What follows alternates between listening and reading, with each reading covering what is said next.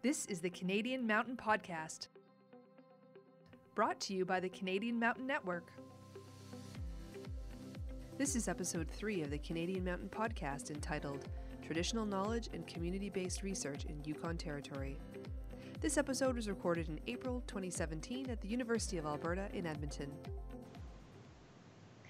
Hello and welcome to the Canadian Mountain Podcast. I'm Meg Wilcox. And today I'm connecting with 4 people who are working and doing research in Yukon Territory.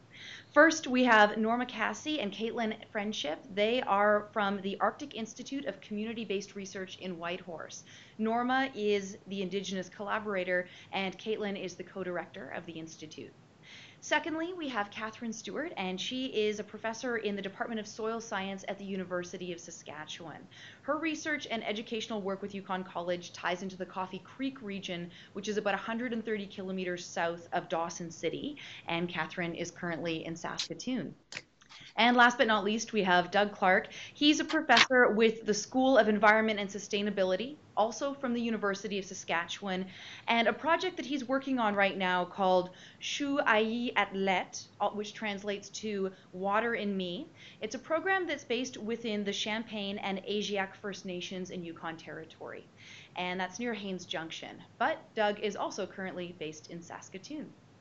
So while all of your work is unique in its scope and its focus, you're all doing great work in the Yukon that focuses on promoting and encouraging traditional knowledge, working collaboratively within communities, governments, and in some cases industry.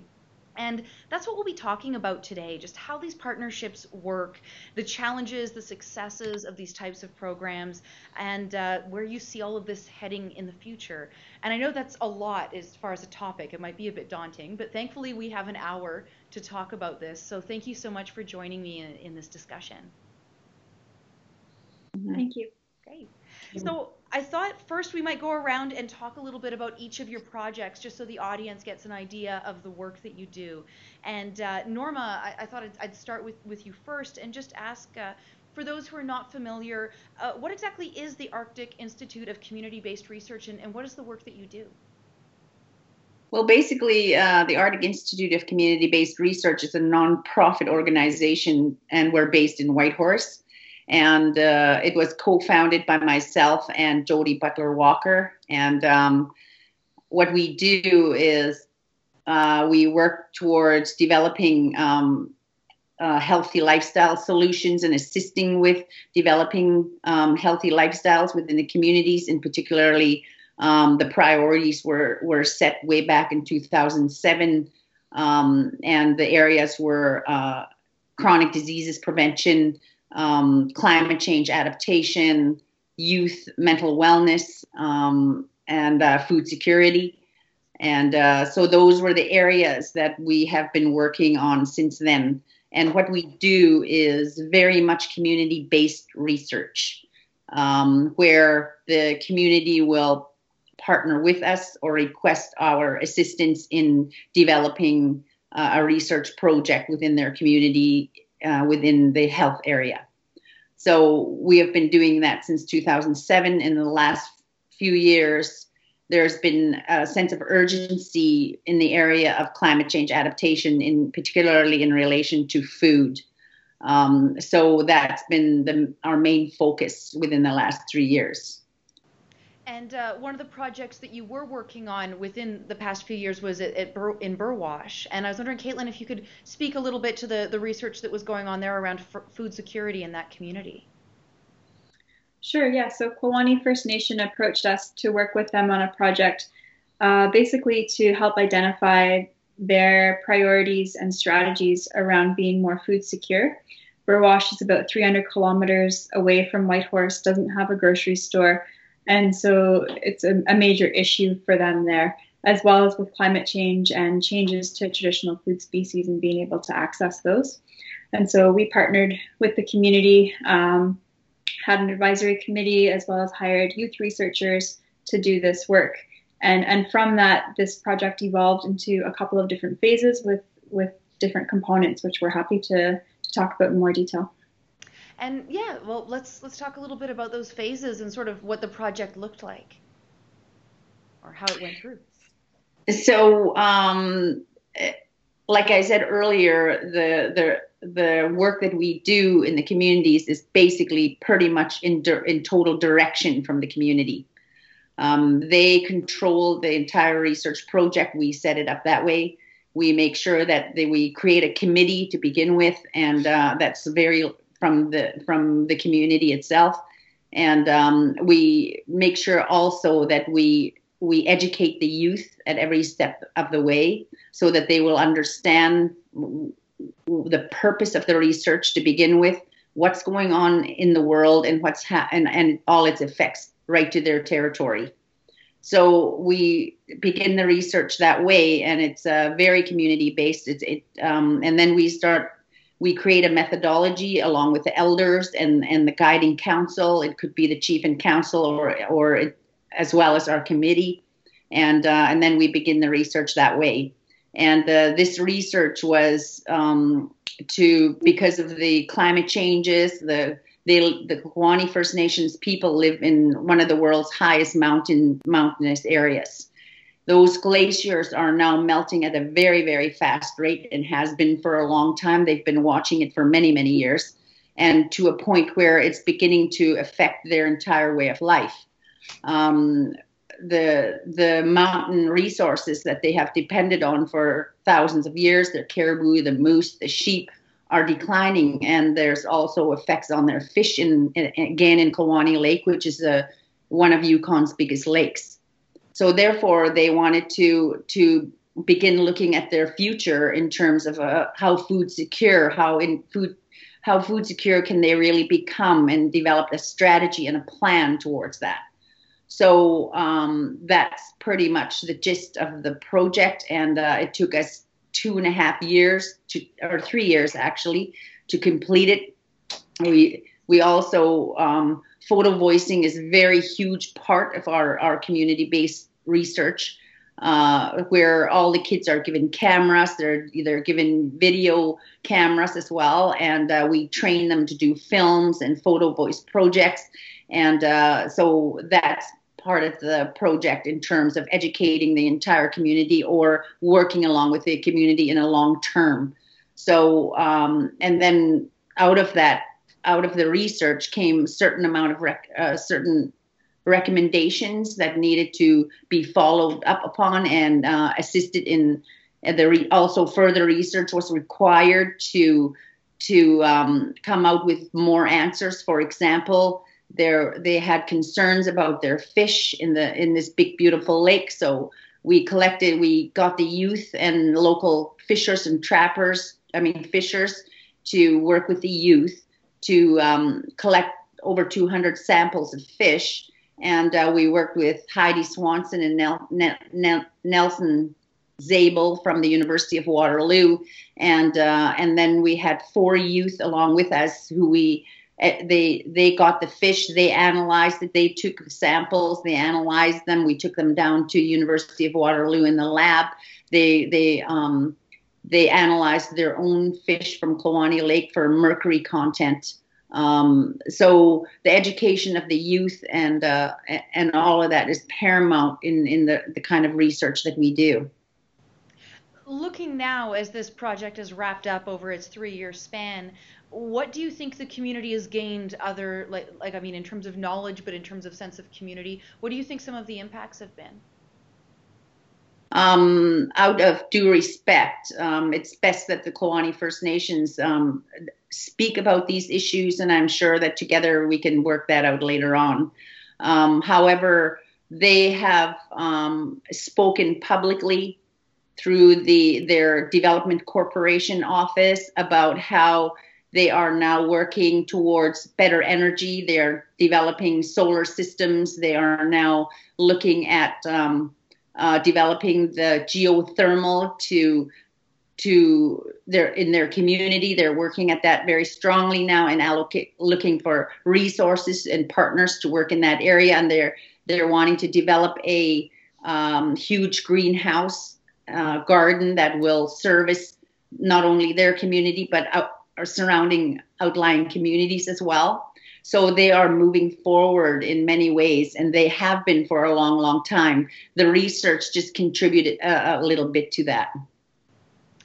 Considering the fact that Burwashen is an example of one of many projects that you've worked on in the 10 years that the Institute has been around, what would you say right now, looking at different communities across the territory and in the north, what are some of the biggest issues or trends that you're seeing that not just one community, but maybe several communities are facing? I think the Yukon territory with respect to climate change is one of the fastest melting areas in the circumpolar regions. So therefore, there has food and clean water has become prioritized issues at the very grassroots level of the communities. There is huge concern with respect to declining food sources like animal food sources, moose, caribou, and fish. Those kinds of things that, like right now, for example. The salmon there's hardly any salmon that come up the Yukon rivers now from Alaska side, from the Pacific Ocean on that side.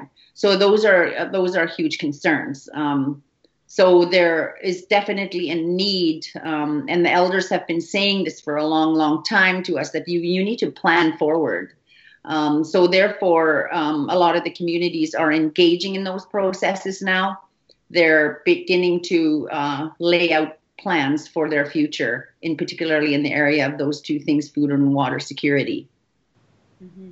And we'll be coming back to water security and water stewardship when we talk a bit about Doug's project as well. But let's talk, Catherine, briefly about your research and the work that you've been doing up around Coffee Creek. So you've been working, or you were doing work with the Kaniak Gold Corporation in the Coffee Creek region near Dawson City, or south of Dawson City, I should say. Tell me a bit about that work. Sure. Well, the work really started in the summer of 2015, and it was an integrated project meant to integrate both research and education. And in addition to that, we were really looking at integrating different ways of knowing and how those different ways of knowing could help inform the restoration process. So about 130 kilometers south of Dawson City, in the traditional territory of the Trondikwichen, there's a mining exploration site. It's a gold mine. And I've been working with Kaniak Gold Corporation around looking at what sort of restoration techniques they could develop, identifying sources of restoration materials, seeds on site, and looking at developing protocols and then also preserving materials. And as part of that project, we were able to form a collaboration with Yukon College through the Center for Northern Innovation and Mining, as well as with Trondikwichen.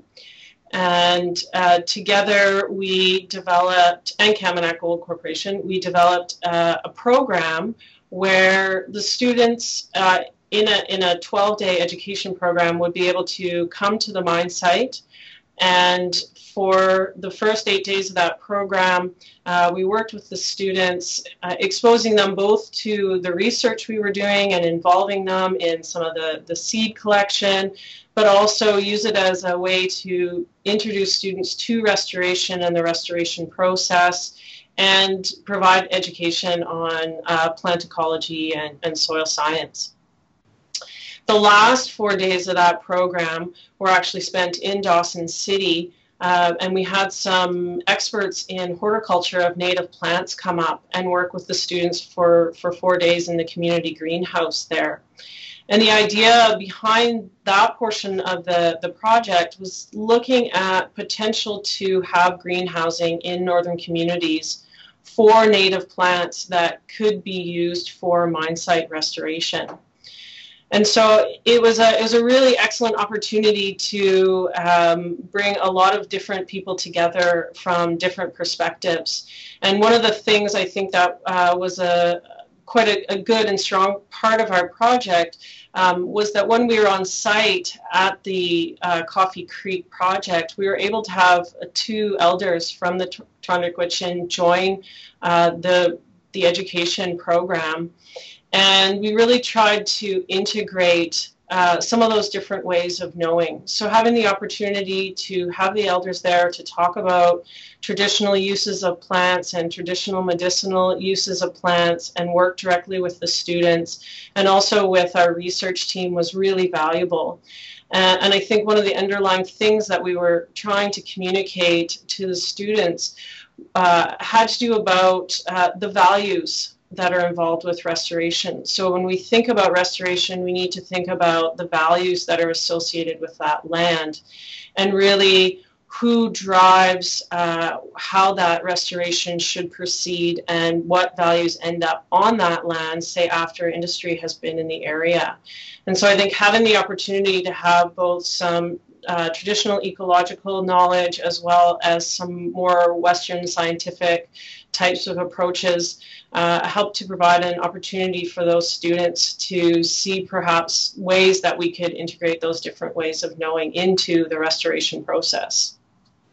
And you had a chance to go back after doing the course about a year later, and you'd mentioned being able to meet with the elders again. And I'm just curious as to what they had expressed in terms of seeing the program continue and sort of where things were at. Yeah, I did have an opportunity to go back up to Dawson City.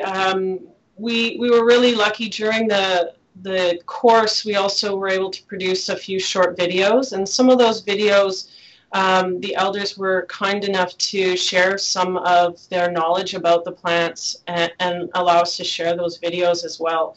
So when I went back, I had the opportunity to chat with them about those videos. And again, I'm always learning, so learn more just about using traditional plants. And in terms of seeing things go forward, I mean, that wasn't a topic of discussion that we had, but I do have ongoing work at the site. The industry partner has since changed, but there were 4 of the students that were in the course that are part of the environmental monitoring team. And those 4 individuals have continued to work as environmental monitors. And so I've had ongoing connections with them and opportunities to go to the field with them again since.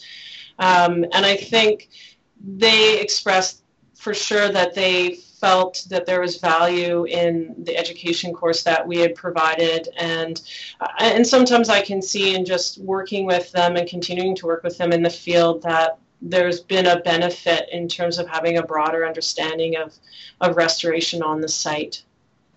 And you did mention the change in the company right now. Kamiak has since been bought out by Gold Corp. And I was just wondering, is there any determination yet if the program will continue or where are things at this point? Yeah, I mean, this is always an interesting thing when you work at this intersection of community and industry and research and education. There's always changing players, and sometimes that can make and break a project. And fortunately, right now, it looks like we will be continuing, we being our research lab, will be continuing to work with Gold Corp, which is the new industry partner. And I know that those same environmental monitors have been hired to work on site this summer. And so we'll be returning to site in July. We're looking at setting up a 3-year project there where we're going to be doing ongoing testing of some of the restoration techniques as well as the materials that we're proposing for that site. And so we'll be working directly with those environmental monitors. And it's a huge bonus to us as part of our research efforts because it allows us to have people on site who are there not just in the couple weeks that we can fly in for, but I get pictures and updates from the monitors throughout the whole summer. And so it's a really valuable thing to have that team to work with. Fantastic. So more work up in the Coffee Creek region this summer for you. And we'll turn to Doug now and chat a bit about your work before we start talking about all these interesting examples you guys are giving of collaboration and youth training and working with different partners. And Doug, your work ties into a bunch of that as well. So first, why don't you describe the current research project? Sure. Well, Chuai Atlet is the name of the project, and it was given to us to our work by former Chief Diane Strand. This project's still very much in its early days as a project, but it had a very long development. It started with an opportunity originally identified by Yukon College with Social Sciences and Humanities Research Council funding to link colleges with communities. They got in touch with me because they know I do SHRC type research and I have a relationship with them. And they said, hey, do you know any communities that would be interested in doing something with us? And so I phoned colleagues at the Champagne and Asiac First Nation, who I've been working with on various research projects for about 14 years now, and said, what have you got on deck? And their response was that our top priority right now is developing a water strategy for our First Nations traditional territory.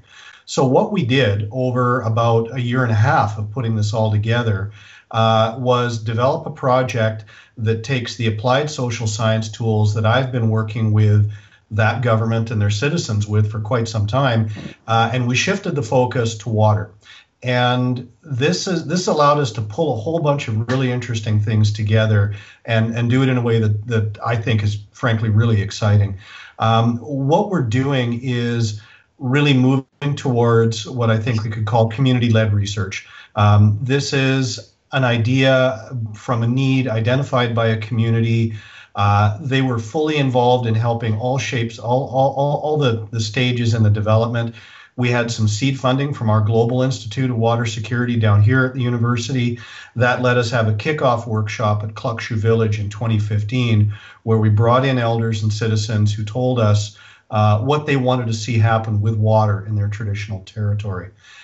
Then we took that, and I was up there at the time.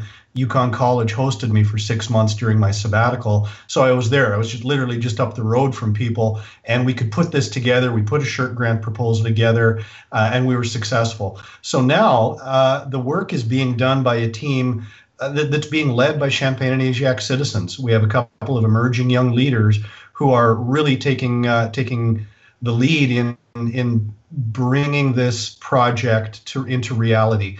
And what's happening now is that I and the other academic members of the team, a colleague from the University of Alberta, Ellen Belowski, and also our Whitehorse-based postdoc, Dr. Sujata Manandar, the three of us are kind of taking a support role and taking a step back. And this is a little bit different. This is a little bit new. Basically, it's not about us anymore. It's about the community's needs and building the community capacity to get where they want. Ultimately, as I understand it, where Champagne and Asiac First Nation would like to go with this type of work is to really document and understand and develop very, very grounded, rooted, communicable knowledge about their values around water, so that they can not just contribute to governance, licensing, management of water resources, but ultimately so that this work can articulate an Indigenous ethic about water stewardship that we can start to reorient these scientific and governance processes around. This is a community that you've been doing research in a variety of different areas, but you've been working within the First Nation and working with them for the past 14 years. How do you think that informs the work now, especially now that it's being led by citizens? Profoundly. It's actually 17 if we count the years before I became an academic, when I was working with CAFN in different capacities. So, really what's happening is happening as a result of the relationships that we have.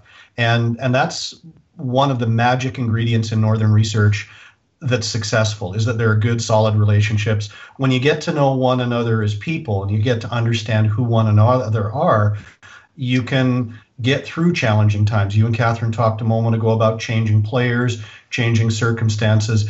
If the relationships are solid, you can get through that stuff and adapt and carry on. So, I think that has an enormous amount to do with what's going on and how it's starting. You also mentioned or I don't know if we've gotten to it yet, so Doug, normally when we look at these types of developing policy frameworks, it can be kind of hypothetical, but in this case, the First Nation actually has a large decision that they will be able to play a part in, and that's with the Ajiac hydro plant. The license is coming up for renewal in 2018. So I'm guessing there's a push to get this done so that they can act some of this within the near future. A push is putting it mildly. So yeah, you bring up a really great point. The Ajiac hydroelectric facility provides about a third of the power for the Yukon, and as I understand it, most of the surge capacity, which is what's needed when people come home from work on Christmas Eve and everybody fires up their ovens and stoves and plugs in the Christmas tree. So it's pretty important. It was installed quite some time ago and has had some impacts biophysically and on First Nation livelihoods. That's a fairly well-known issue. So what's fascinating is that Champagne and Ajiac First Nation and Yukon Energy Corporation are working together, and I've got to say, working remarkably progressively to get through the relicensing process in a manner that goes as far as possible towards addressing those impacts and addressing CAFN's ongoing interests and values. So when we were putting together the proposal, I got to admit, we ran hot and cold, literally, on whether we wanted to dive into Ajiac. But as the project's come on and evolved, it's become very clear that there's a pressing need for us to support the work that Champagne and Ajiac First Nation and Yukon Energy Corporation are undertaking in order to inform the licensing decisions, which are going to be made by the Yukon Water Board and the Yukon Environmental and Socioeconomic Assessment Board. So those pieces of work are being led by CAFN and supported by all of the rest of us in multiple ways. And this is where us researchers can bring something valuable to the party in terms of the toolbox, the techniques, the resources that we have access to, and we can deploy them in ways that assists First Nations and the broader Yukon public reach a decision in the most fully informed way possible. It's working with a pretty horrendous timeline, but it's a pretty rewarding thing when you think, wow, we've got an opportunity to help create this type of input for something of this import. So all of your projects really run the gamut, but one of the things that I see as a connecting idea is the respect and value for traditional knowledge in the work that you're all doing. And I was wondering if Norma and Caitlin, maybe you'd like to speak to that first, just why it's important that organizations, researchers, people that are in the North are making sure that there is a focus, and how you can go about putting a focus on traditional knowledge in some environments where perhaps it hasn't been as valued in the past. Well, very recently, there's been a find down the Porcupine River at the Bluefish Caves, where human remains of our people have been found that dates back to 27,000 years ago.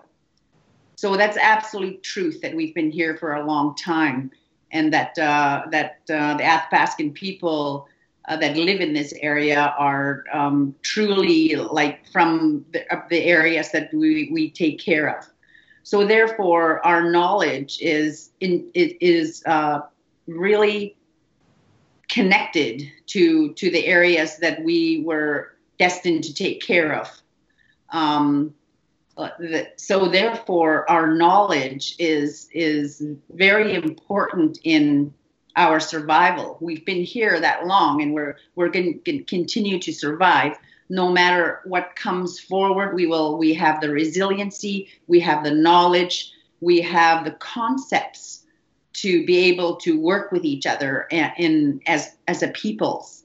So therefore, our knowledge is extremely important in all decision-making processes, in everything that we do. Like if anyone understands their homelands at all, it's us. It's where we come from. It's who we are. We're part of the land, part of the water, from the areas that we are from. So traditional knowledge is very, very important, and should be the ultimate driver for sustaining our cultures into the future. So that's why we keep saying for years and years and years that our knowledge is what, and our resiliency because of that knowledge and connection to our homelands is what is going to be is becoming more and increasingly more important for us to live by. So it's in our language. Our knowledge is within our languages, and it's very important to be able to collect that knowledge while some of our people are still living with our languages as well. Because the ancient methods of conservation, ancient methods of preservation, the ancient methods of sharing and dialoguing with each other is all within our languages. And it's lucky, we're lucky in some of our communities that we still do have people like at my age or older now that are still alive, and they do understand the language and understand all the cultural and traditional concepts within. And Catherine, I think this would be a good time to pull you in too, because talking about the idea of preserving old, like traditional knowledge from elders who may not be with the community much longer. And I'm just thinking that the training specifically with the youth around the Coffee Creek area, how did you find that, being able to watch the elders in this 12-day program working with the youth to help train them for the work that they ended up doing as these stewards? Yeah, I mean, I think Norma just articulated it really well, why that traditional knowledge is so pertinent and so really necessary. So often we'll think about a mining life cycle, for example, of 15 years. So a mining life cycle would be from the exploration into operations and then into closure. And people will say, oh, it's a really long mining life cycle. It might be 20 years. Well, when you think of it in the same context as what Norma was just speaking about, and now we're at the end of that closure and we're thinking about how are we going to restore this land, and what do we understand about how wildlife moves in this area, and what do we understand about conservation of plants.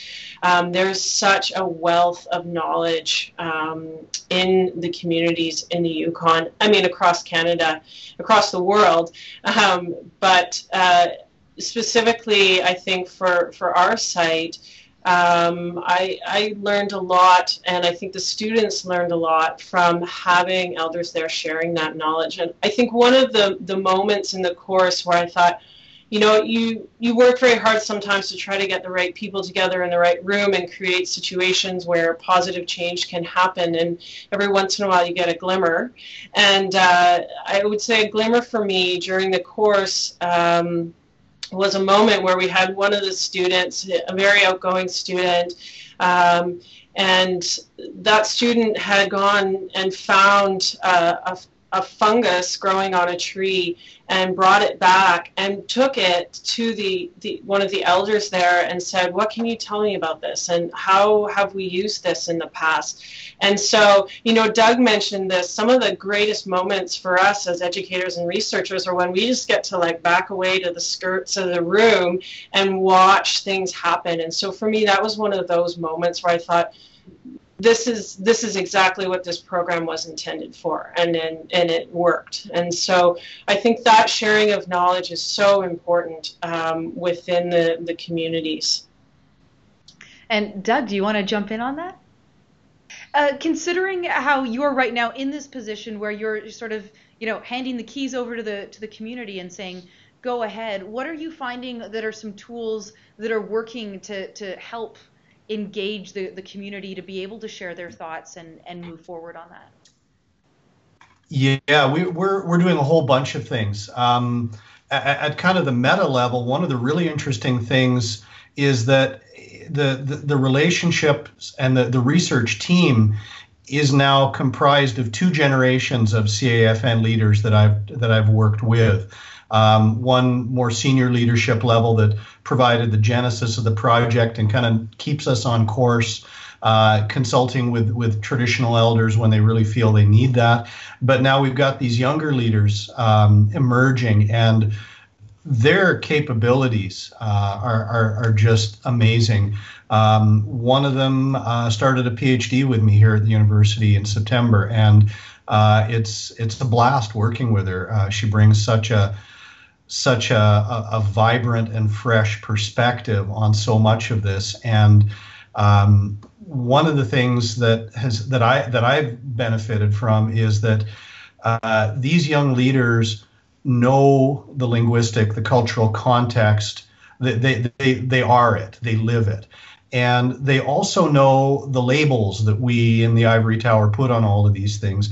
And these folks helped me put together the terminology and Indigenous research methods that are starting to really hit stride now, with things that the community had been telling me for years, but telling me in real plain language. And situated where I am, they've helped me so much to do my job more effectively. So basically, probably the biggest thing we've got going for us is that we have an amazing team that complements itself so well. And the team is functioning at such a level that these young leaders are really the ones telling us, well, I think we kind of need to do this to get this. And, we kick things around as a group. And, typically, yeah, we do go with what they originally thought, often with some advice and some guidance from more experienced team members to tweak it a bit. But their instincts, their knowledge, and their application are just bang on. One of the things that seems to come up from hearing about your different projects is in many ways you're all mediators between different groups that may have different goals, but that also, as Doug, you were mentioning, sometimes just have different languages, right? Like academic work between, being in the First Nation. And so I'm wondering, what kind of guidelines or rules do you consider as you're trying to navigate these different areas? Right? Like using different languages literally and figuratively, or vocabulary. And also I'm thinking, in Catherine's case, we're looking at the mines and how they might be looking at the situation. We're looking at the Trondak Gwich'in, who see a different view of their land. If we look even in Burwash, as they're trying to figure out these solutions to issues that have been caused by climate change, right? But they're also trying to affect change in terms of policy within their community so that they can support their people. How do you navigate all these moving parts when not everyone's speaking the same language always? Well, I guess being a long time, like I lived in the Yukon all my life, I know all our communities know each other, and there's still, when I go treading on someone else's territory, I tread very lightly and very carefully and very respectfully, and then what I do then is I meet with the leadership, and then they recommend people to us that will help, that will move the project or the process forward. And we also make sure that the youth are very much involved, because we train them actually to be the researchers, to ask the questions. And they sit in front of their elders, their grandmothers, their aunties, and their relatives, pretty much in the whole community, and in front of their leaders. And they ask the direct questions once they're trained. And therefore, then people just automatically open up their hearts to them. And the process is all holistic. They're learning right there on the spot. And we're collecting data with our own little tape recorder, and then at the end of it all, we facilitate the process. However, the young people and whoever we're working with become the facilitators in the community themselves. So basically, we just guide the project very ethically and very respectfully, and pretty much the community comes out with its own solutions and come out with their own processes and recommendations for their future. So yes, and because we've had tremendous amount of abilities to learn from each other, like Caitlin and Jody and them are very highly academic people. So therefore, there's knowledge exchange between all of us within our circles as well. Like with all the researchers and scientists that we work with across the country, we collaborate and we partner and we share knowledge and we work with each other. And we work very hard to mesh traditional knowledge as well as scientific knowledge together. And we bring certain amount of, a little bit of expertise to the communities, where we come from the process of trying to facilitate that and draw that out from the people themselves. So it's in the end, it's all their work. It's all they're doing. It's all their own dreams and aspirations for their own people. And Caitlin, jump in. Well, I was just going to add to that, just really emphasizing the importance of having that ongoing communication and relationship building and trust, and having different members on the team and from all different perspectives, and just being open is critical. And also recognizing that every community that you work with is very different. They all have their own traditional knowledge protocols, and so just being able to be here, to be from here, and be able to understand those things is really important. And Catherine, in your experience working, partly as a mediator and an educator while doing your research, what have you sort of taken away from the experience?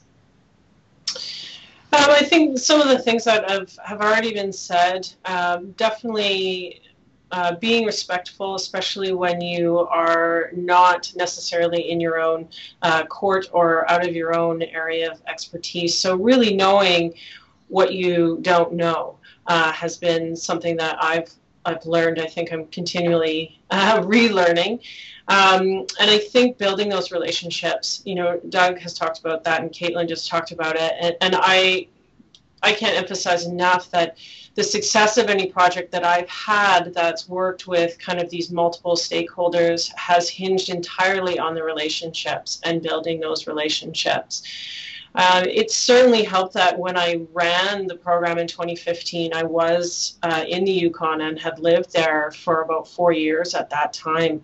And so actually being there on the ground and getting to know key people and being able to build relationships with them is essential to making those projects work, because it really is all about trust. And I see that a lot in the work that I do, because I work with industry, I work with mining, I sometimes work with energy corporations, and so sometimes there is a legacy of mistrust that's there. And so it's being aware sometimes of even the history of what you're walking into. And I've been in several situations where we weren't fully aware of that history, and that changes things immensely. So really backing up, slowing down, taking time, having coffee. I think all of those things are what can help those projects be successful. I think the other thing, too, that I try to really adhere to is that I see myself as bringing people together, and I try to assist with a process to improve the process and relationship building between others so that better decisions can be made, so that industry and community can work together more effectively. But I always try to remove myself from any role of any actual decisions, because obviously that's not my place. I'm neither from the industry nor am I from the community. So making sure that I keep that as a pretty clear line in the work that I do, and really just trying to find ways to help people work together more effectively. Doug, I see you nodding a lot as Catherine's speaking. Any other thoughts and in that role as sort of mediator? Yeah, a few. I mean, you always seem to have me here set up to follow some really great stuff that that my colleagues are bringing here. But I'll try. Yeah, picking up on what something all of them have said is, if I've learned one thing, it's some pretty profound humility and the need to keep that.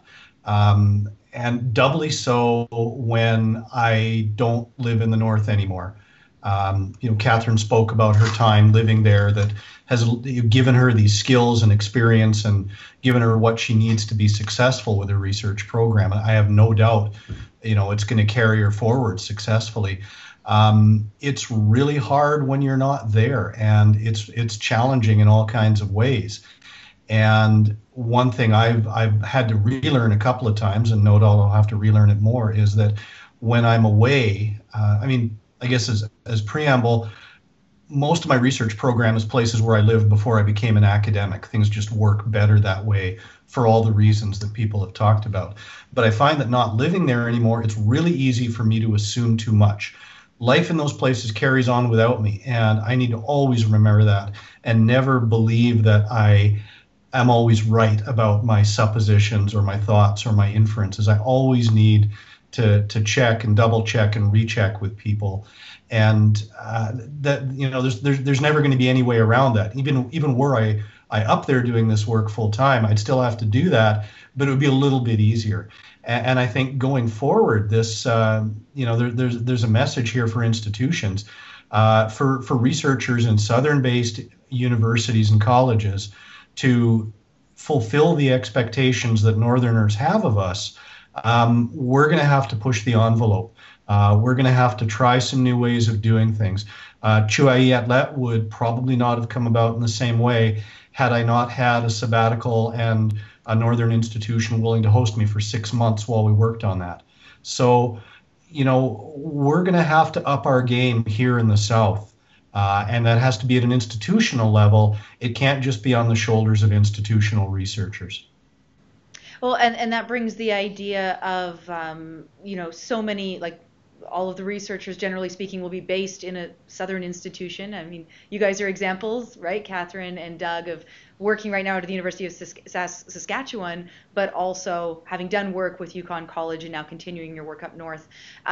How do we find that balance of keeping knowledge in the north, getting funding dollars to the north, helping encourage these institutions to be able to provide that balance so that it isn't just a situation of people going up for their field study and coming back down and publishing in the South?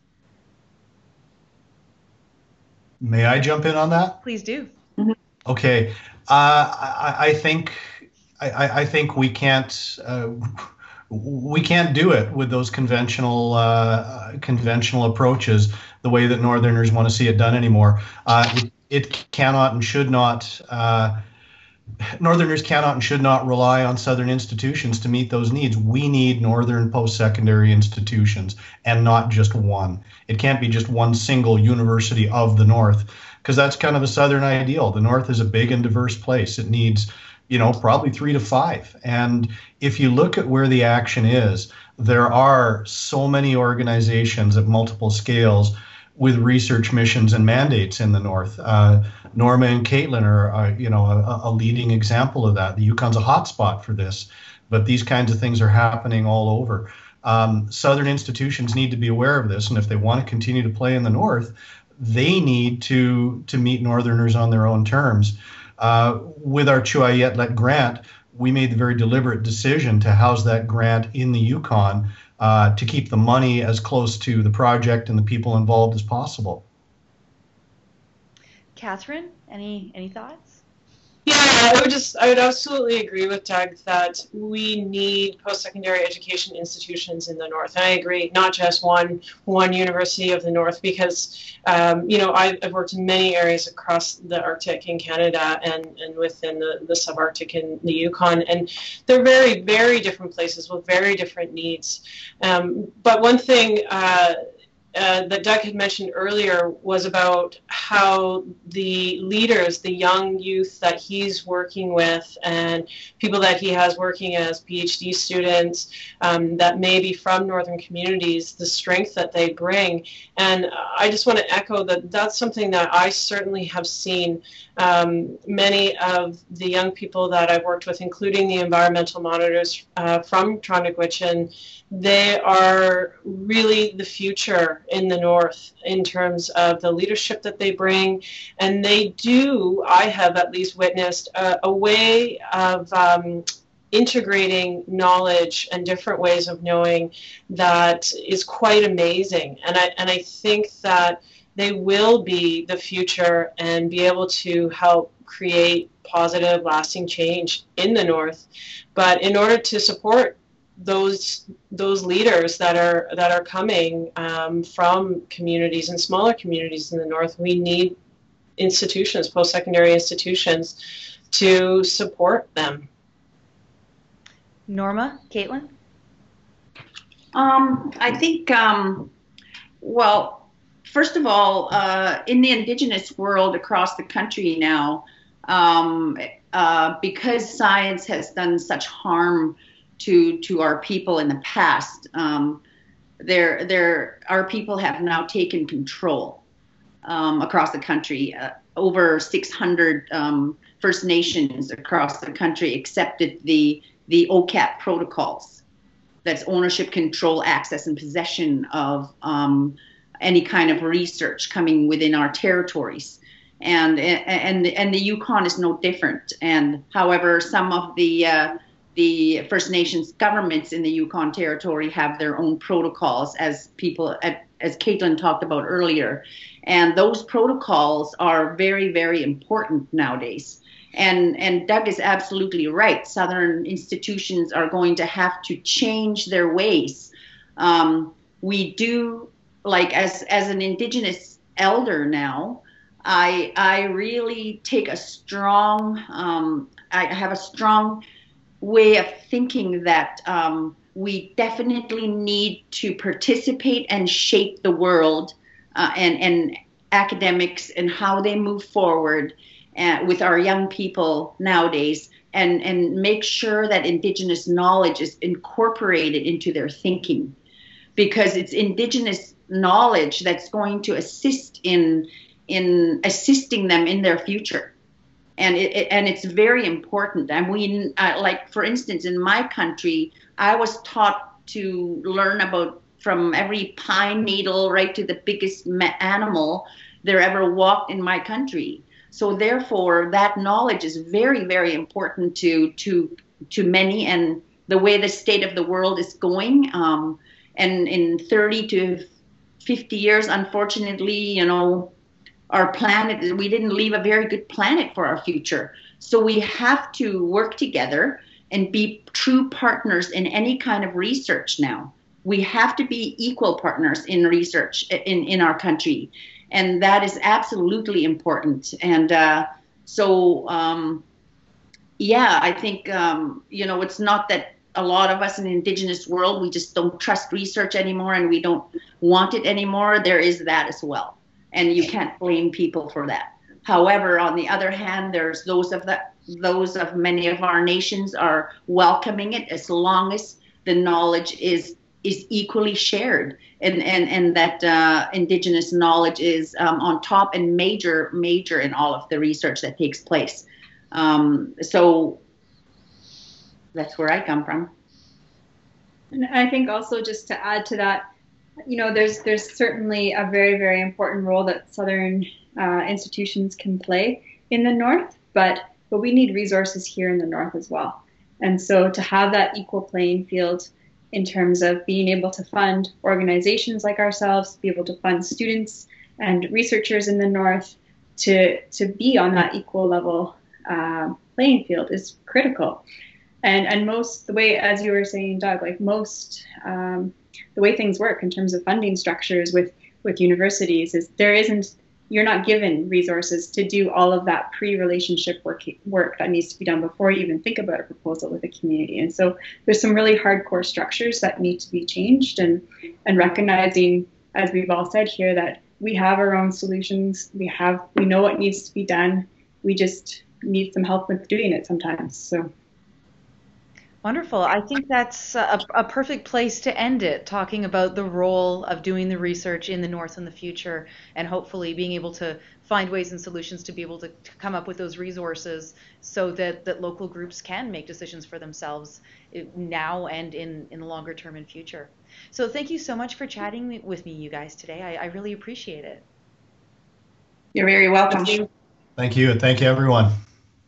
So Norma Cassie and Caitlin Ann Friendship are from the Arctic Institute of Community-Based Research in Whitehorse. Catherine Stewart is a professor in the Department of Soil Science at the University of Saskatchewan, and Doug Clark is a professor with the School of Environment and Sustainability, also from the University of Saskatchewan. Special thanks to our panelists, to Meg Wilcox, our host, and to the University of Alberta and the Faculty of Science for supporting this podcast.